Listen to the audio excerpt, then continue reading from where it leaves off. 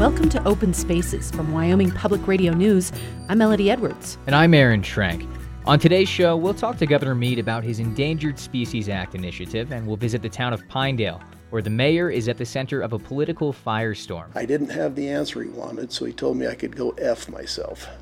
We'll hear about the challenge of personal finance in a boom and bust economy. They make more money than they've ever made before, and they think it's going to be steady. And we'll hear from members of the University of Wyoming's marching band as they take to the field for the Cowboys' first home football game. One rookie player is feeling jittery. Excited and a little sick. We'll also hear about Senator Enzi's role in the upcoming budget negotiations and about a fashion show in Jackson. Those stories and more, all coming up on Open Spaces on Wyoming Public Radio.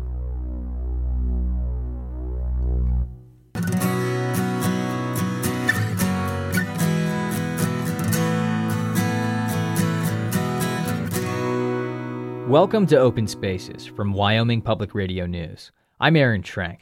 And I'm Melody Edwards. People in Wyoming are passionate about wildlife. Just say the word wolf in mixed company and see what happens. And it's the state's long history of negotiating with the federal government over endangered species like the sage grouse and the grizzly that has prompted Governor Mead to announce this month an initiative to reform the 42-year-old Endangered Species Act. I asked him what made him decide now was the time. Just the experience in particular with wolves, I think, was one of the major catalysts in thinking about this initiative.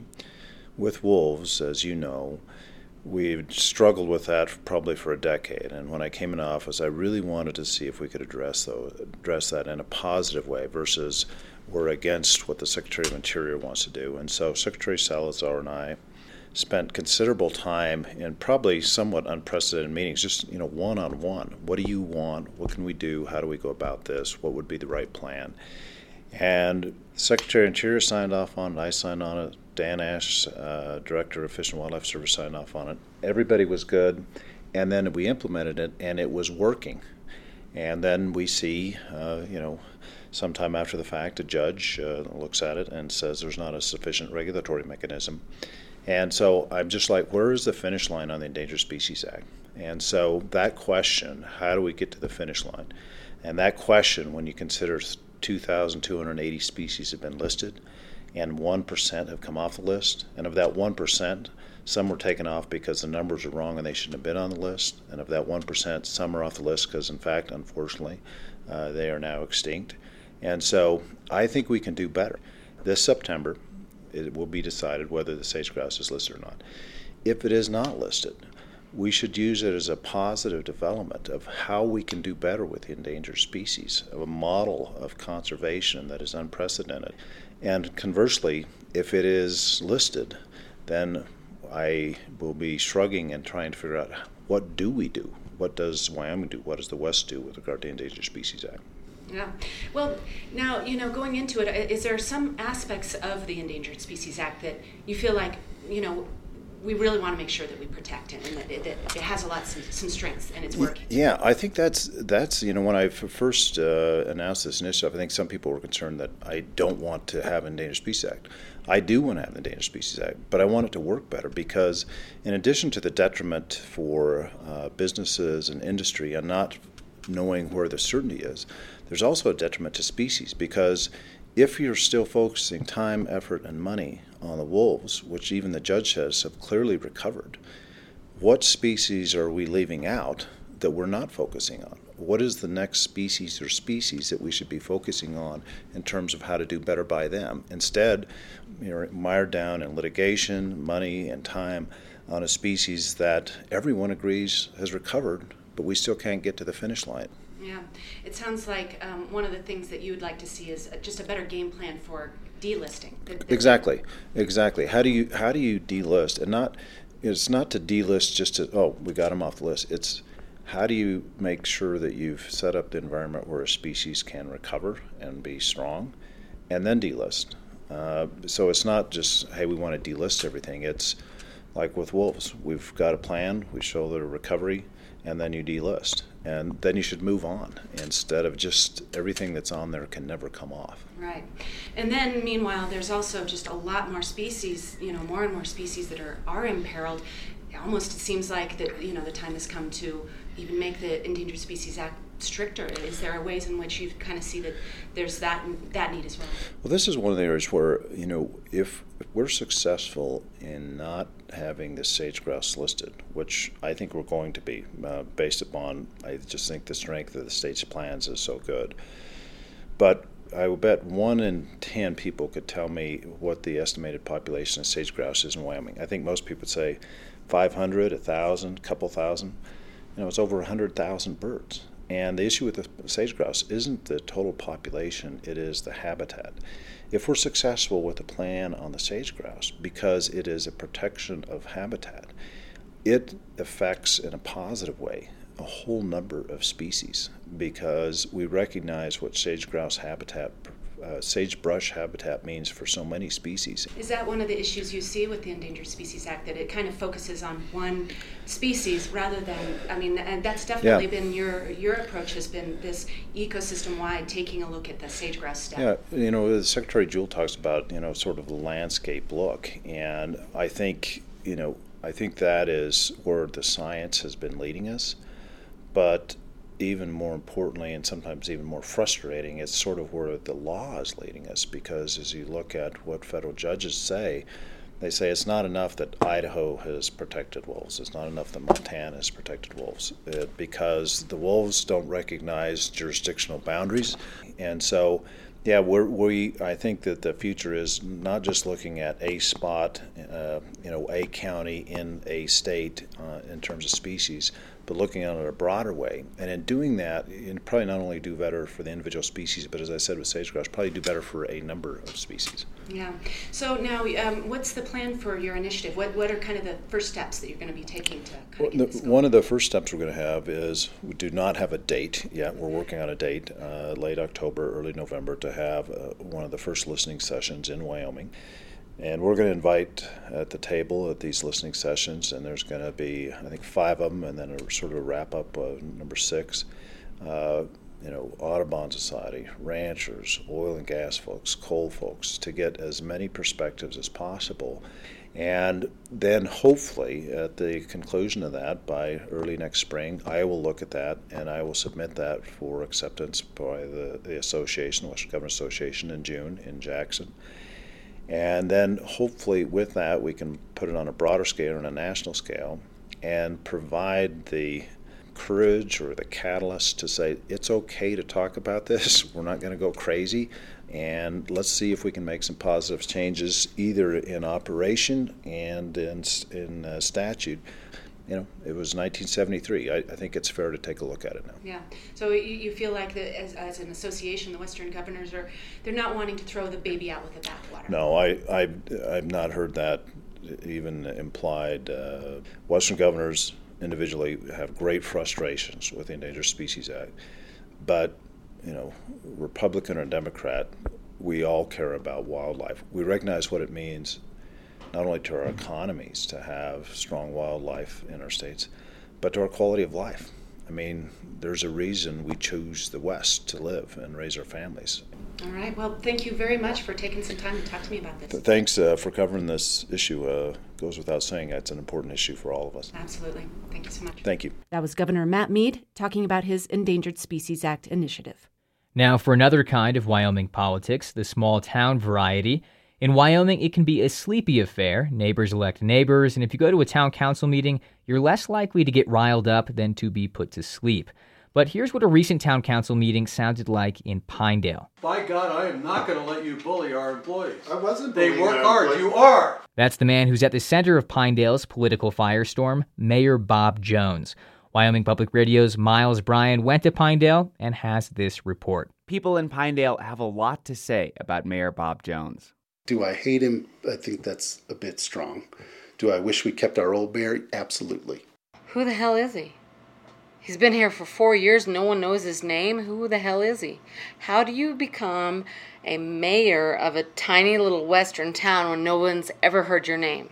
He chased off a city council person by attacking this guy and his wife in a public forum. Yeah, I think he's a little more than brash. That's Pinedale Councilman Tim Lingle, brewery owner Tamara Watts, and rancher John Harbour.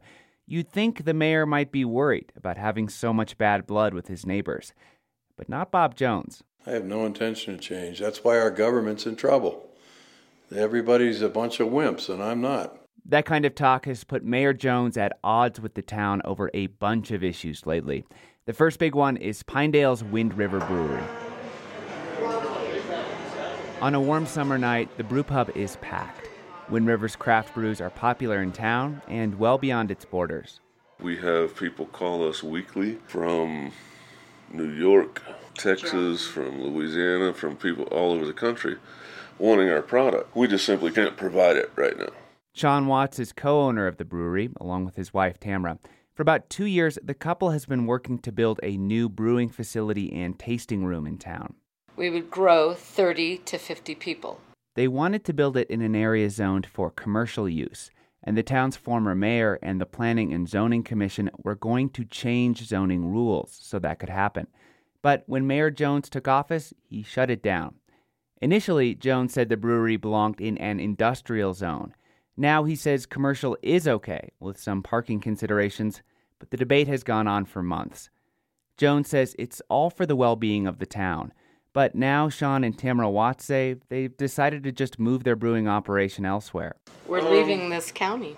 We were born and raised here, and he's pushing us out of this county. The mayor has also been accused of making some decisions without consulting the public or following the law, a departure from previous administrations. He didn't make the required public announcement when he held a special council meeting to buy a $500,000 piece of property. And he recently put himself on the town's health care policy, which is normally reserved for employees, not elected officials. Mayor Jones argues that he works enough hours as the mayor to qualify as an employee, but he's the first mayor of Pinedale to get insurance, which ends up being worth about 2/3 of his $24,000 a year salary. That's led people like Pinedale Councilman Tim Lingle to accuse the mayor of breaking the law. The $1,200 a month that he's getting for health insurance, I think, is stealing. It's flat out stealing. There's a small minority of the group here in town, and Tim Lingle's one of them. He hates me. He doesn't just dislike me, he hates me. And so they're going out of their way to get me. Bob Jones is a big man, in his mid-50s with a white goatee and sharp blue eyes. He spent his career as a home builder in the Washington, D.C. suburbs, and he speaks with an East Coast directness uncommon in rural Wyoming. He says what's really behind these complaints is the fact that, unlike previous mayors, he won't play nice. I don't need the job, I don't need the money, and I don't need my ego stroked. I came here for one reason, and that's to do this job the very best I can. And I don't care if somebody doesn't like what I do, because I don't give one iota about getting reelected. Jones came out of nowhere to win the mayor's race. He ran against a 2-term incumbent, and many of the people I spoke to said they voted for Jones just to get the other guy out. Mayor Jones says he identifies as a party outsider who tells it like it is, like a certain presidential candidate. I'm fascinated by Trump in the way that he has turned the whole system upside down. I'm watching him very closely. Jones says not caring about the establishment means he can do things that are unpopular but necessary, like clean up the town's books. I make every decision I can possibly make based on what's best for the town. And what's best for the town, in my opinion, is to make sure we have a good, safe, clean place to live. Whether Mayor Jones' leadership will be ultimately good for Pinedale's infrastructure or economy is still unclear. What is clear is that the political environment of the town has changed. Nowadays, town council meetings are packed, but they can also get pretty out of hand. Please, I'd like to see it now. One voice tried to get the last meeting back on track, 80-year-old town council member Nyla Kennard. This is getting us absolutely nowhere. I don't like any of this. We've got to start getting along if we're going to get anything done. This is ridiculous. For now, there's no sign that the noise is going to let up. Mayor Bob Jones' first term ends in 2018. For Wyoming Public Radio, I'm Miles Bryant.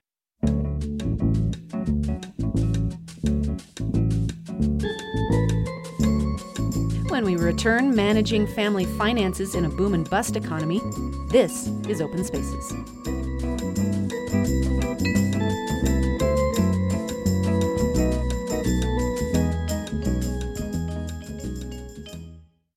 Welcome back to Open Spaces. I'm Melody Edwards. And I'm Aaron Schrenk. With oil hovering around $45 a barrel these days, oil workers can go from making six figures to nothing overnight. When they're working, a $60,000 truck, for example, might be a reasonable purchase and maybe even a business expense. But the oil industry isn't like most businesses. Our Inside Energy reporter Lee Patterson looks at the challenges to budgeting in a boom and bust economy. With oil prices in the tank, business in the oil fields is tough. Yeah, we laid off all except for Jordy for about a month and a half. That's Justin Gamble. I met him at a bar in Gillette, a town in northeastern Wyoming. And I'm a salesman for Newcoda. It's an oil field service and rental company. Now Jordy, the one who didn't get laid off. Of course, I'm indispensable. His name is Jordan Couch. He's a 22-year-old cowboy and now a supervisor at Newcoda. The company actually didn't have work for him for a while, but it was easy to keep him around because he had his own housing. But he wasn't getting paid. I had maybe $3,000 saved up. That was gone in just a few weeks. Truck payment, $1,000 a month. Rent's $1,000 a month. By the time work picked up, Couch says he was already behind on truck payments and was almost evicted from his apartment. And that is where Couch's boss, Justin Gamble, steps in as a sort of financial advisor. They blow every penny they get. They make more money than they've ever made before, and they think it's going to be steady. I tell them all the time, they need to save their money. Gamble has been through downturns in the energy and steelmaking industries, as well as a divorce and now child support. He knows the money doesn't always last. Yeah, they learn the hard way. Nothing's secure, unless you're making toilet paper, I guess. According to the Bureau of Labor Statistics, the U.S. has lost around 5,000 oil and gas jobs over the past year. But the debt that often follows, it hasn't shown up in banks' balance sheets quite yet. The typical ones on here are certainly your unsecured credit cards, your signature loans, your new vehicles. Kurt Phelan, CEO of Campco Federal Credit Union in Gillette, walks me through his most recent loan loss sheet. His records don't show any big losses yet. It's been more of just the last 60 days that we've really started to see a real change. A change in the number of people coming in because they can't make their payments, and in the number of vehicles being turned over to Campco. That's more than doubled. We know we've only hit the tip of the iceberg, so it's going to be a matter of how low will these prices go and how long will they go. In the past, low oil prices for long periods of time have hit oil towns hard. Mark Zabak knows that firsthand. He's a banker who moved to Wyoming in 1982, just a few years before the oil bust. You had people leaving town, and it happened almost overnight, just almost overnight. In 1985, personal and business bankruptcy filings in the state were nearly triple what they were in 1980. And several local banks shut their doors. I remember having customers who were robbing their kids' savings accounts to make payroll taxes for their company back then. The layoffs, the debt, the battered local economies, Zabak, like many others, is seeing warning signs that it could happen all over again. And for workers, a lot of it comes down to this. The lack of financial literacy. We see it every day. You have young people coming out of high school or maybe college. All of a sudden, they're getting a six-figure check. Most young workers don't come to the oil patch with strong money management skills. And the banks, well, encouraging lending is part of the business plan. Back at the bar, we go outside. That truck, Jordan Couch still has it. And he's keeping it. Oh, 100%. Even if I go back to cowboying, I'm still making $1,000 a month. I can make the payment. Yeah. Who eats, right? Ah, the wisdom of youth. Sometimes the love of a truck trumps any attempt at money management. For Inside Energy, I'm Lee Patterson. Sticking with the topic of oilfield lifestyles, the high school football game is at the center of life for small towns in much of rural America. And one town in western North Dakota is celebrating the return of that ritual for the first time in over a quarter century. Inside Energy reporter Emily Guerin has the story. Here's something people in Alexander, North Dakota haven't heard for a long time. The Alexander Comets, They're a 6-man football team. That's right, 6-man. The school is still too small for an 11-man team. It's the day before their first game of the season, a home opener against a high school from eastern Montana. Wide receiver Jay Morgan is stoked. I can't wait for tomorrow to come. My head's going to explode right now. Morgan's new to football and new to Alexander. His mom came out here from Bakersfield, California, to work in one of the new truck stops built for the oil field. Last April, he came too. Kevin Clausen coaches the football team in between his weeks living on an oil well pad. I feel like because of the oil boom, we now have a football team. Before the oil boom began in 2008, there were only 55 kids in the entire K-12 school. Like so many small towns in the Great Plains, Alexander was shrinking as young people moved away and farms grew larger and more mechanized.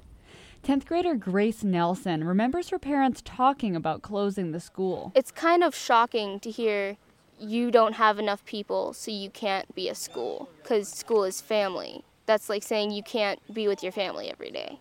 The oil boom has changed all that. The town has grown by 60% since 2008, and now there are over 200 kids in the school. And the kids are still coming, despite low oil prices and thousands of layoffs.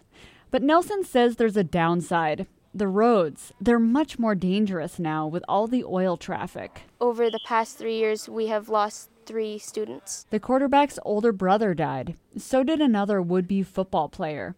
So Grace Nelson, who manages the football team, she has a pretty complicated relationship with the oil field, like many people I met in Alexander. I hate the fact that I can drive places that there was never anything, and it's nothing but solid pumping units and roads and traffic. Mayor Jerry Hatter. It's changed the landscape, but it's given me a lot, so. A lot, like his job of the past 10 years. The mayor job, I get $75 a meeting. My other job, I'm with the safety department. I work for Neighbors Drilling. Back in the day, Hatter played football too, for a much larger high school in Montana. He wishes he could have been on a small, tight-knit team like the Comets. I mean, these kids here, they have the ultimate experience. I hope they do good. It's going to be a tough year for them. Really tough, but... Game day. The Comets are wearing bright red jerseys and clean white socks. They're in a huddle, swaying back and forth and getting pumped up. Then they turn and sprint through a line of screaming high school girls and onto the field, where they meet their opponents. Here's the announcer. The Grass Range Winnett Rangers. The Rangers have had a lot of practice, unlike the Comets. They're also huge. At 6'2", a senior, Tucker Bevis. The Comets were clearly the underdogs. What? Another touchdown for the Rangers. People don't seem to mind, though. They cheer at every tackle, even if the Comets let the Ranger player run 30 yards first. And when they're not cheering, they're sitting on the back of their pickup trucks watching the game, or holding each other's babies and visiting about their cattle or wheat yields. Farmers, ranchers, you get caught up in your lives and you lose track. And it's nice to have everybody back. Leanna Halverson Dean is choked up. She really missed seeing everyone at these games. And that's what was missing during those 28 years this town didn't have football, that sense of community. This kind of thing is our history, you know. And to have it back, that means a lot. Even if the final score wasn't the glorious victory they hoped for, the Comets lost 65-18. Comets! For Inside Energy, I'm Emily Guerin. Inside Energy is a public media collaboration focusing on America's energy issues. In the next segment, what UW is doing to curb campus sexual assaults, the role of Wyoming senators in the upcoming budget battle in Washington, and an interview with the UW's education dean. This is Open Spaces.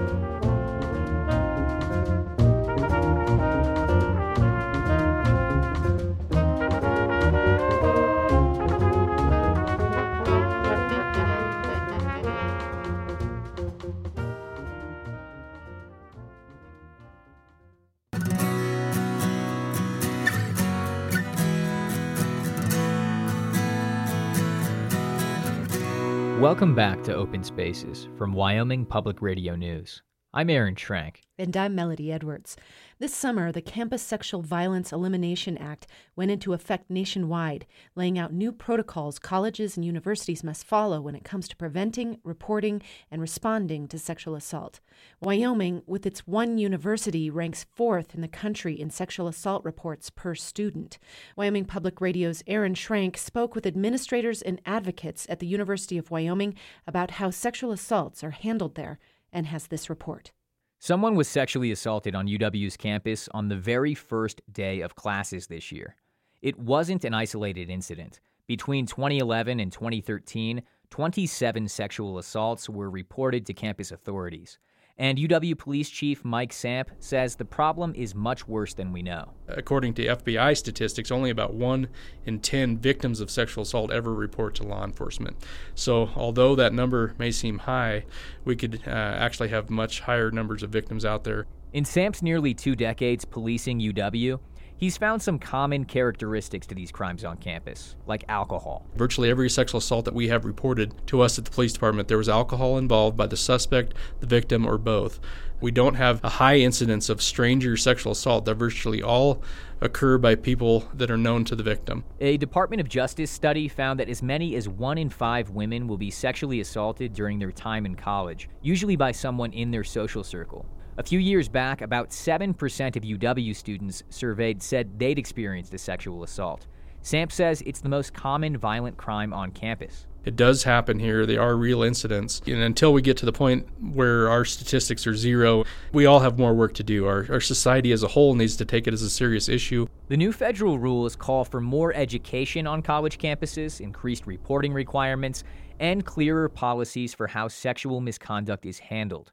Megan Selheim runs the university's Stop Violence program. She says before UW overhauled its policy to meet the mandate, victims did not know what would happen to them when they reported a sexual assault to administrators. It's now much more consistent and clear. And so it makes it a lot easier for me to be able to tell a student very plainly, first this will happen, here's what you can expect. Some victims seek criminal charges against their attackers. Some opt for sanctions through the university's student conduct process. Selheim explains that process can include an investigation, a conduct hearing, and an appeal. Investigators and hearing officers use a preponderance of evidence as the burden of proof in these cases. They make a determination as to whether or not what has been alleged is more likely than not to have happened. That's a lesser burden than the beyond a reasonable doubt used in criminal courts. In the last academic year, 3 students were expelled from UW for violating its sexual misconduct policy. Selheim says the process is more prompt and private than a trial. Most of the students I work with appreciate having a reporting option that sort of splits the difference between the criminal process and nothing at all. But either option can be extremely difficult for trauma victims. Becca Fisher works with sexual violence survivors as director of Albany County SAFE Project. Most of the people that I have served who have engaged any of those processes have had a level of frustration. In UW's process, Fisher says the punishment doesn't always fit the crime, like a student being expelled, but only after he graduated, and another expelled student whose transcript cited personal reasons instead of his sexually violent behavior. Those kinds of things are troubling to me as an advocate because that means that while they're being somewhat held accountable, they're likely off to the next place to potentially repeat the same thing. Fisher says it's less than ideal when the people handling sexual misconduct investigations and hearings report directly to administrators who have an interest in making sure that the university is perceived a certain way. It does become tricky, and I don't think that the University of Wyoming is necessarily immune to some of those political pressures. We're really focused on the ongoing education that we provide students. UW Dean of Students Sean Blackburn says his priority is educating students, as the new rules require, to stop assaults before they happen. Those efforts include an online portal, panels during orientation, and campus-wide awareness events. Blackburn also hopes that leads to more sexual assault reporting. As we expand our awareness programs, we expect to see those numbers to slowly climb as we address the true issue that was always there. And UW is also required to share those numbers with the public. Last year's campus sexual assault statistics will be released next month. For Wyoming Public Radio, I'm Aaron Schrank.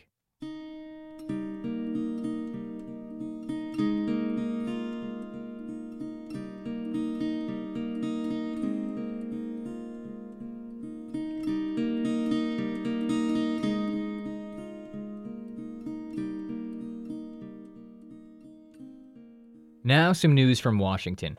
This is Wyoming Senior Senator Mike Enzi's first year as chairman of the Budget Committee. Yet the government may still be screeching towards a shutdown in a month. Matt Laszlo has this story from Washington on Enzi's uphill battle to get the nation's finances in order. Earlier this year, Chairman Enzi crafted a balanced budget. It was seen as a major accomplishment for the new Republican majority in the Senate after years of Democrats bypassing the procedure. But a budget is merely a blueprint, and the Spending Committee has yet to bring a single spending bill before the full Senate for a vote. But try telling Enzi his effort was in vain. Oh, no, that's not true. That's not true. The Appropriations Committee have taken all 12 budgets, all 12 appropriations, all 12 spending bills, and they have passed them out of committee in a bipartisan way following the budget. Still, the Democratic minority is blocking those bills from coming up before the full Senate. That's because Enzi's budget increased spending for the military while cutting spending for domestic programs. Enzi says there's still time to bring up the spending bills in regular order instead of passing a so-called omnibus bill that lumps every federal agency into one bill. Now we've got to bring those 12 bills up, which is what we're supposed to do before October 1st, and get them passed. I'm not in favor of doing an omnibus bill, which would be, some kind of a massive put-together with the president, because I'm afraid of what he might do to the bill. While Enzi is still sounding optimistic, over on the House side, Republicans are grumbling. It's indescribably frustrating. That's Wyoming Congresswoman Cynthia Lummis. She doesn't blame Enzi, though. She blames the Senate filibuster rule, which ties the hands of the majority party. The fact that the Senate has not and continues to stonewall on this issue is a tremendous frustration. That 60-vote threshold that is required in the Senate is something I think the Senate should reconsider. Republicans in the House have had their own problems, though. Remember this summer's Confederate flag controversy? Some rank-and-file Republicans were demanding a vote to allow Confederate flags at federal cemeteries as a part of the spending debate, and party leaders were forced to pull the bill to avoid embarrassment. That debate caused Lummis to watch her hard work go down the drain. I had worked so hard to assist the Interior and Environment Appropriations Committee with getting that bill past the House. That was the bill that we were moving along with, and then came the Confederate flag amendment, and the wheels came off. And it just brought everything to a screeching halt. Enough about flags. Remember sequestration?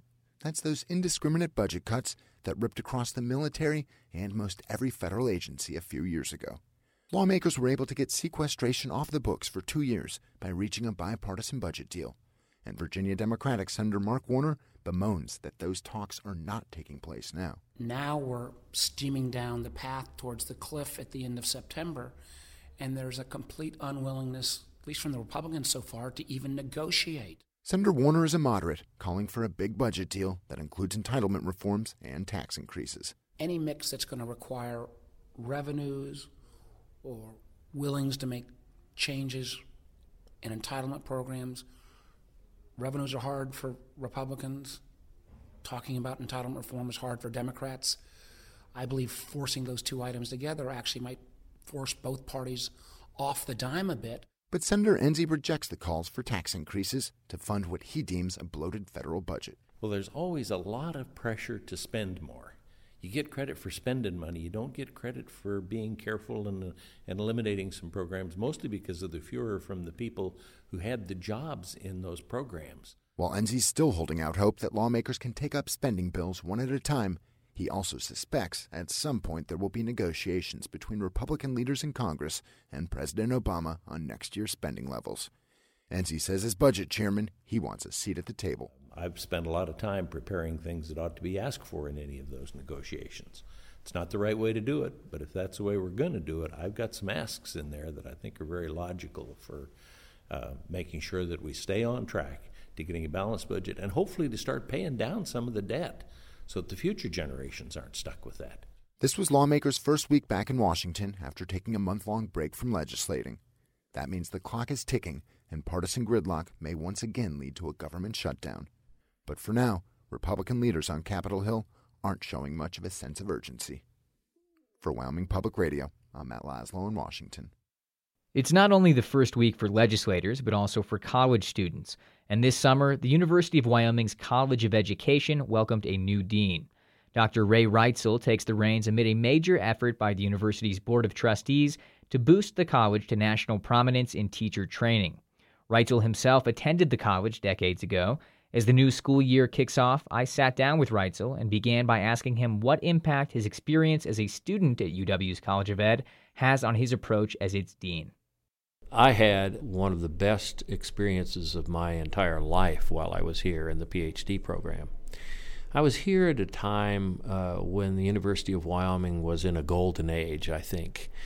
It was a time when the royalties from the minerals were extraordinarily high, and we were able to basically go out and poach faculty from just about every great institution in the country and bring them here. And so I studied with people who were either the great people or who had studied with the great people in practically every area where I needed the training that would outfit me for a career that has, resulted in millions of dollars of research funding and a relatively decent run in administration, as well as having authored over 225 publications and books and other things. So not a bad start for a Wyoming kid. And any institution that gives you that kind of a launching pad in life, you develop a real sense of love for the institution.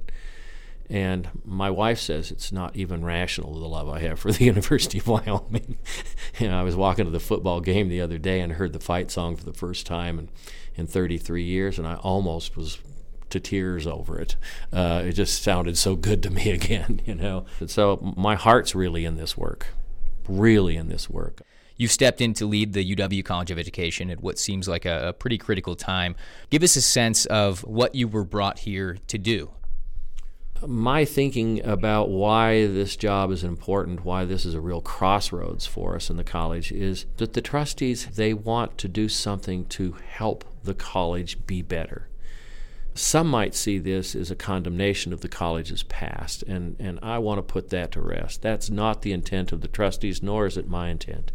This is a good college of education, and it has been a good college of education for a very long time. Is it the kind of college of education that we could say is preeminent? Not yet. This is a great opportunity, a moment in time, to lift the college from where it is to a whole new position. That's a rare moment for colleges of education nationally. I think probably the opportunity of a lifetime. So we're speaking now about the Board of Trustees' effort to boost the College of Education to national prominence in teacher preparation. I assume that effort will take many years and many millions, tens of millions of dollars. How will the changes at the College of Education over the next decade or whatever it might be, how will they impact what's going on in neighborhood schools around the state? Well, if you look at the broad swath of educational literature and research, it's very clear that other than the parent, who is the first teacher, the next most influential factor that comes into how well students ultimately will do during their time in the public schools is their teacher. We want to do our part in putting together the best teacher preparation programs so that students and school districts and parents can have a selection of the best teachers that they want for their children in their schools and in their classrooms. Ultimately, of course, leading to a system of education in the state of Wyoming that is second to none. Now, we're at least 7 years from being able to measure any of that, and probably more realistically 10 to 12 years before we can really start to see the impact of better teachers from our program going into the schools of the state and having the kinds of impacts we want to have. Sure.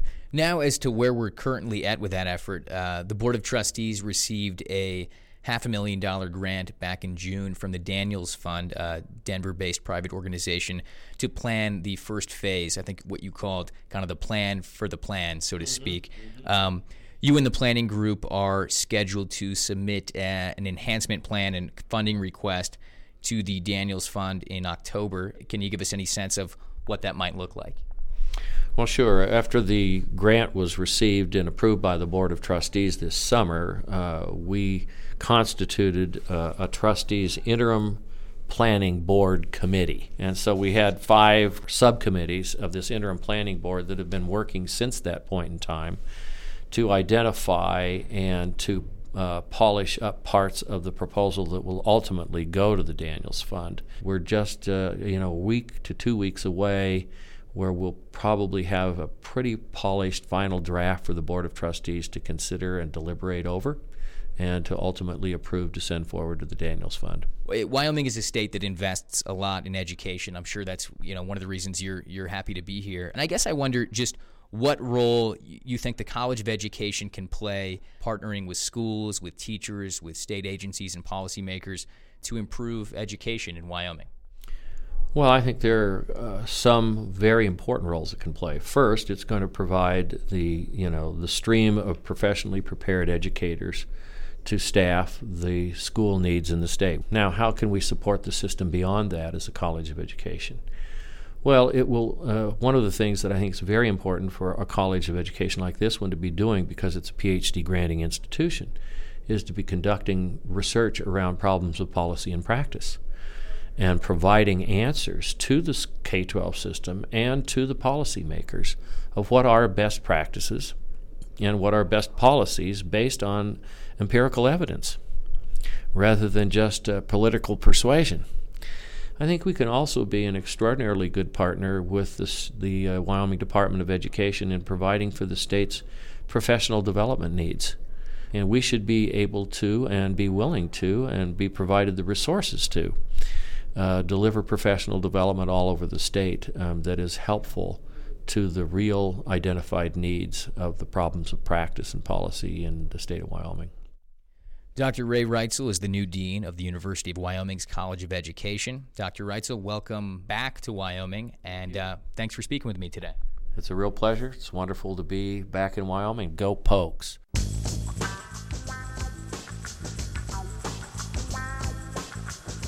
To wrap up, we'll talk about high fashion in Jackson and take to the field with the University Marching Band. This is Open Spaces. Welcome back to Open Spaces. I'm Melody Edwards. And I'm Aaron Schrank. Major cities aren't the only places that define style. Right now, the 23rd annual Western Design Conference is in full swing in Jackson. The juried show features the work of more than 100 artists from around the country, including many from Wyoming. Director Allison Merritt spoke to Wyoming Public Radio's Micah Schweitzer about what the event brings to the world of design. There really isn't anything like this in the country anywhere else, and it's promoting these artists that work in one-of-a-kind creations and craft. What do you mean when you say there isn't anything like this anywhere else in the country? So the work that you'll see here at the Western Design Conference is all functional work. So it's artists working in leather and woodworking, metal, mixed media, art to wear, fashion and jewelry. But the bottom line is that it's not just beautiful. It actually serves for form and function, so that it's living with pieces in your home or daily life that serve a purpose. One a great example would be last year's Best of Show. Tell me about this remarkable wooden bicycle from Powell. That's a great story. Adi Beckus is a woodworker, and he is out of Powell, Wyoming. And last year wowed not only our judges, but all of the public with a handmade bicycle. It's a cruiser, a beach cruiser. He not only had it ergonomically correct in every way, but then had 200 layers of veneer and, just created this amazing piece of artwork, and is coming back this year with another bike. And so we're excited to see what he presents. Well, and that's part of what caught my eye about the Western Design Conference is that when you say Western, you think, cowboy hats or knives or jewelry, silver, turquoise, that kind of thing. And that, of course, is all present. But then there are things like this bike. And, of course, you could argue that bikes are incredibly Western as well, given the mountain biking culture. Absolutely. It's funny that you say that because a really great woodworker from Jackson, his name's Bert Fates, he came up to me last year and he said, "Allison, I got to tell you, I wasn't sure about that bike at first."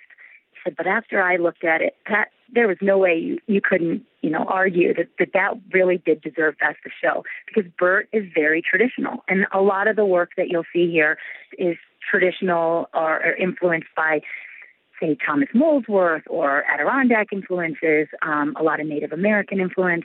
But then we have this crossover because there are, a huge number of collectors and patrons that are looking for more contemporary pieces. It doesn't have to mean heavy log furniture. Well, and there are a lot of very strong traditional ideas, maybe even cliches when one thinks of Western. How much room is there for evolution and for pushing the envelope? That's what we feel the Western Design Conference is all about. It is really designed to serve as a platform and a place for fellow artisans to unite and let their sort of Western spirit run wild. So talk a little bit about what role you hope the Western Design Conference can play in shaping popular concepts of what Western is. As the world evolves and people's ideas change, we really hope that the Western Design Conference can serve as a platform to promote the evolution of design, wherever that is tending to go with different trends. That the pieces that you'll see at this show really are what will be setting current trends in the world. And that's what's unique about it, I think, too, is that you can walk in with one, sort of interpretation and maybe leave with another. So is it fair to encapsulate your aspirations this way? Paris, Milan, Jackson Hole? Absolutely. That's Allison Merritt talking with Wyoming Public Radio's Micah Schweitzer about the Western Design Conference, which is currently underway in Jackson. When the Western Thunder Marching Band takes to the field at War Memorial Stadium these days, they really take the field. With 235 members, all 100 yards are practically filled with people in uniforms. It's the biggest band Wyoming has ever seen. And unlike other schools where you have to audition to be part of the band, UW accepts everyone, even those who have never marched in a band before. Wyoming Public Radio's Caroline Ballard stepped off with them for their first home football game and has this report. When the marching band wrapped up practice in the days before the first home game, its members were pretty pumped. Benton, hunt! Ride! Go Cowboys! Feed North Dakota! Go Cowboys! Feed North Dakota! Who's got the best band in the land? Wyoming! Band dismissed. Thank you, sir! Have a great day. See you later. They might be so excited because this year, they're bigger than they've ever been. They have new members and a new director. Kalia McCuddy is one of those new members helping grow the band's ranks. She's a freshman piccolo player from Rollins, and today is not only her first time marching at a UW football game, it's her first time marching at a football game ever. And she's about to do it in front of roughly 25,000 people. As she puts on her uniform, she struggles with the straps of her brown overalls. Adjust the straps a little bit so it's not giving me any troubles. Shaya! Can you help me? Okay, so then you have two snappies back here. Oh, okay. And you've got that, and that one's buttoned. McCuddy says she looks like a giant coffee bean. Not the most flattering thing in the world. McCuddy is one of a handful of members who has never marched before. Some didn't have bands at their old high school, or the programs were too small to support marching. McCuddy says the band's open-door policy extends to how members treat each other. I used to be super reclusive because I got picked on a lot in middle school and elementary schools. And coming here, and everyone is just so nice to you, no matter how dorky you are or what you're into. The band is about to take the field, and McCuddy looks a little nervous. Excited and a little sick. Just what if I screw up really bad or trip over myself and fall on my face or something. It's all of the bad things running through my mind. Ladies and gentlemen, please welcome to the field drum majors, Casey Morris, Alex Carter, and Rachel Haas. Celebrating its 102nd year at the University of Wyoming, please welcome the record-breaking 235 members of the Pride of Wyoming, your 2015 Western Thunder Marching Band.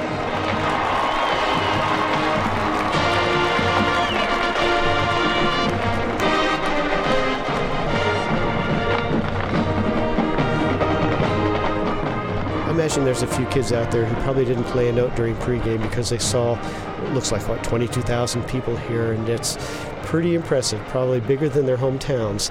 That's Bob Belser, the director of bands at the university. When he came to Wyoming 20 years ago, the marching band was 1/4 its current size, with just 60 members.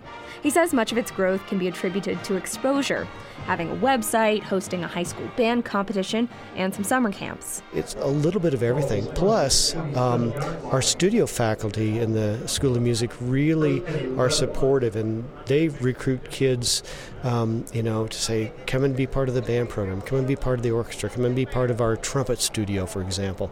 It's just a great thing that we've got going. The band is still all smiles, even as the scoreboard signals certain defeat. The game ends, final score 24-13, North Dakota. The new marching band director, George Schrader, says his students may be disappointed with the loss, but the band always wins, so that's great.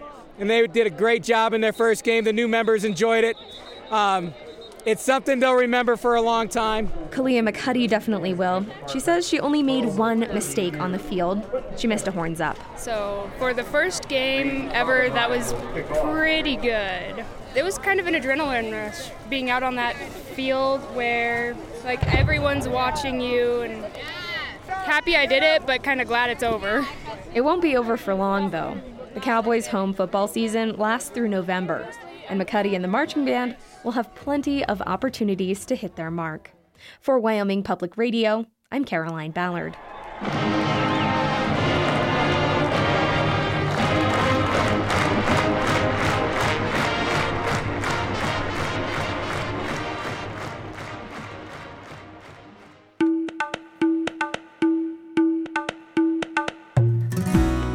For listening to Open Spaces. You can hear this program and individual segments on our website at wyomingpublicmedia.org. Just click on Open Spaces. You can also comment on our stories and send us ideas for future shows.